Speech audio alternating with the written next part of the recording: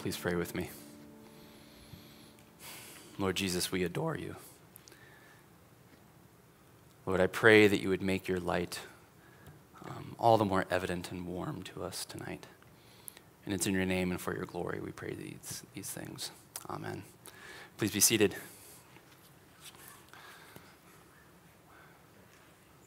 So I've seen those videos about 30 times by now, and they still make me laugh. They're so great. They're so great. I love seeing the familiar faces, the faces that maybe we haven't seen for a long time, new faces who've joined our community even in the last year or so. So I hope that's a blessing to you, and we'll make sure that those are available after today as well.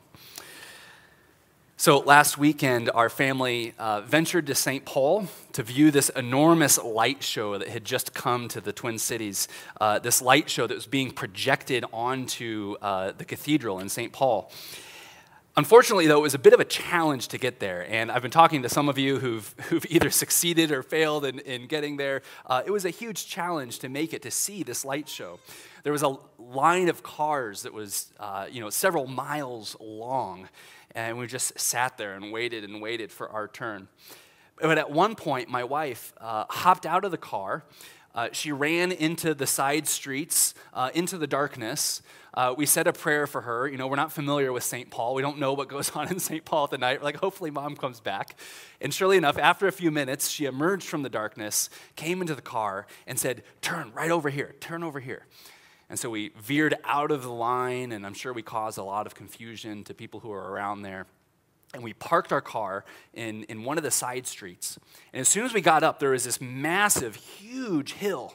And you could just barely see at the top of the hill, kind of the darkest part, the top of the cathedral there. And so Molly was like, all right, follow me, let's go. And so we got out. The kids grabbed some blankets so that we could stay warm because it was absolutely freezing. And we tried to claw our ways up this steep hill in the dark, and it was super hard. There were like bushes that were super prickly and dry grass, and I'm sounding kind of like a wuss here, but my pants were catching on the grass, and it was bothering me. It was very painful. It was super painful. That helps the story out, the more pain that I emphasize here. But we were scaling this and tripping our ways up this massive mountain. It was huge. In the pitchness of the black dark as we scaled up this steep hill. But eventually we arrived. Eventually we got to the top of this hill. And all the nearby cars, as they got close to the church, were instructed to turn off their lights. So it was super dark when we got there. And all we could see was this black silhouette of a dark church. But then the show began. The night sky was pierced, and this kaleidoscope of light burst from the projector and just splashed color all over that mostly dark church, so that now it was glowing, it was emanating. And all the colors, they formed these images. There were passages of scripture that were up there, and they told the story of Christmas. They told the story of many of the scriptures that we read today that we've been reading all throughout Advent. We saw colorful scenes of Elizabeth and Mary. We saw angels visiting the shepherds. We saw the Star of Bethlehem and the birth of the Son of God. It was so beautiful just to see that contrast of this glowing church cathedral against the backdrop of an almost black night sky. Well, tonight, and I'll say tonight even though it's 2 p.m, but tonight we are celebrating the exit of Advent. And Advent is that season of darkness that we're emerging from, those 4 weeks or so, a season of mystery, a season of asking questions into the dark and awaiting the fulfillment of God's promises. And if anything, 2020 has felt like an Advent of Advents, hasn't it? Like all of us have been just hungering for change to come. We've been thirsting for freedom to come right now. In a lot of ways, this Advent has felt like an upward climb in the dark and in the cold.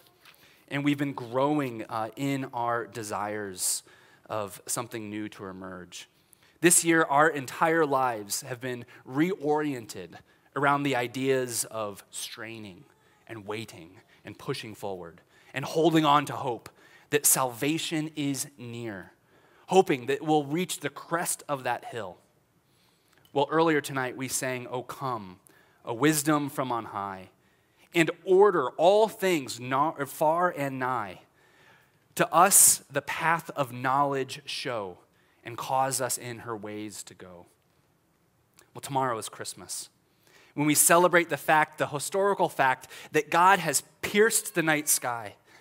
And we celebrate and read stories about a choir of angels filling the sky, the star of Bethlehem shining in the night sky.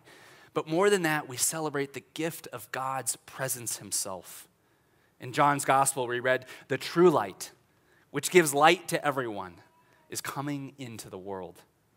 We see the splashing, radiant colors and warmth and the brightness of his grace and of his love. Madeleine L'Engle calls Christmas the irrational season, when love blooms bright and wild. I love that, bright and wild. That's what we've been waiting for, the brightness and the wildness of Christmas. In other words, Christmas is that which defies all of our expectations. Now, that metaphor of climbing up a hill to view an illuminated church, to view the warmth of a church, breaks down in a couple of places. So it's not an entirely perfect metaphor.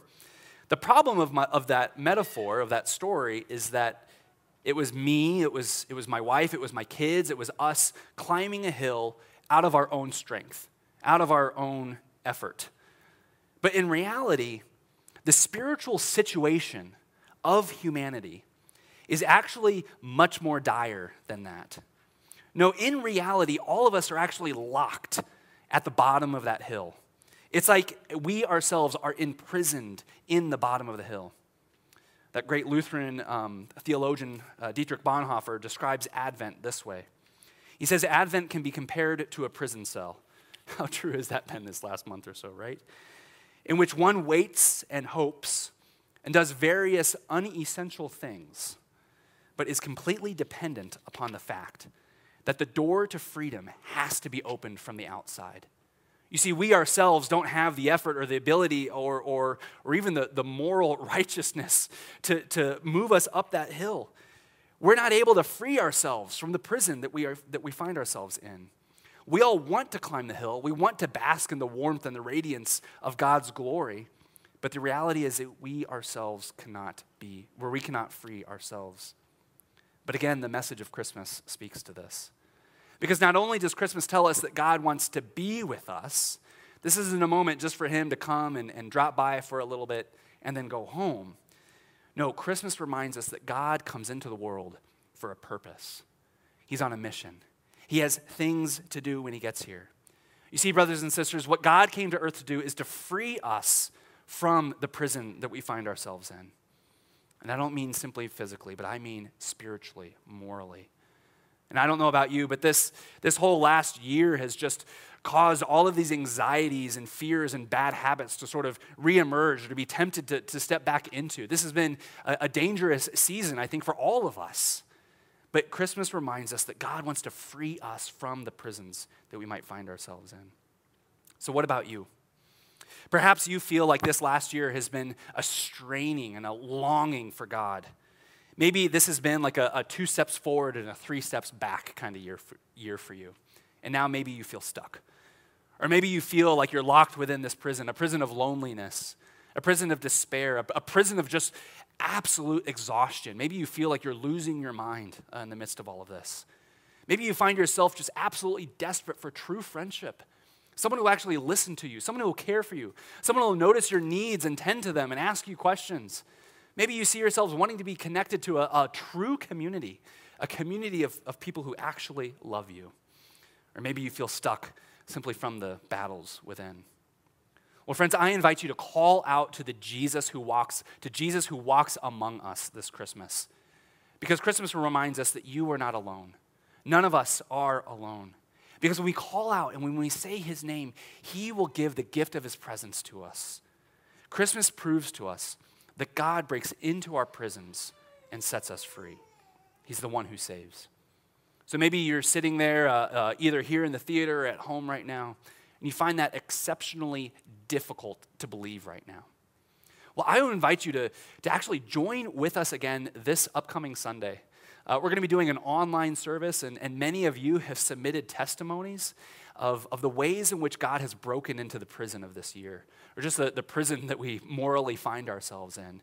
And as I've been looking at these videos, tears have been coming to mind, or to my eyes. I've been just stirred up. My faith has been encouraged by what you all have been sharing with me. So again, if you find yourself imprisoned right now, join us on Sunday as we're going to watch these videos, we're going to watch these testimonies. We're going to be reminded again that God has not left us alone, that he is truly with us in the midst of all the challenges of this year. The people walking in darkness have seen a great light. In the name of the Father, and the Son, and the Holy Spirit. Amen.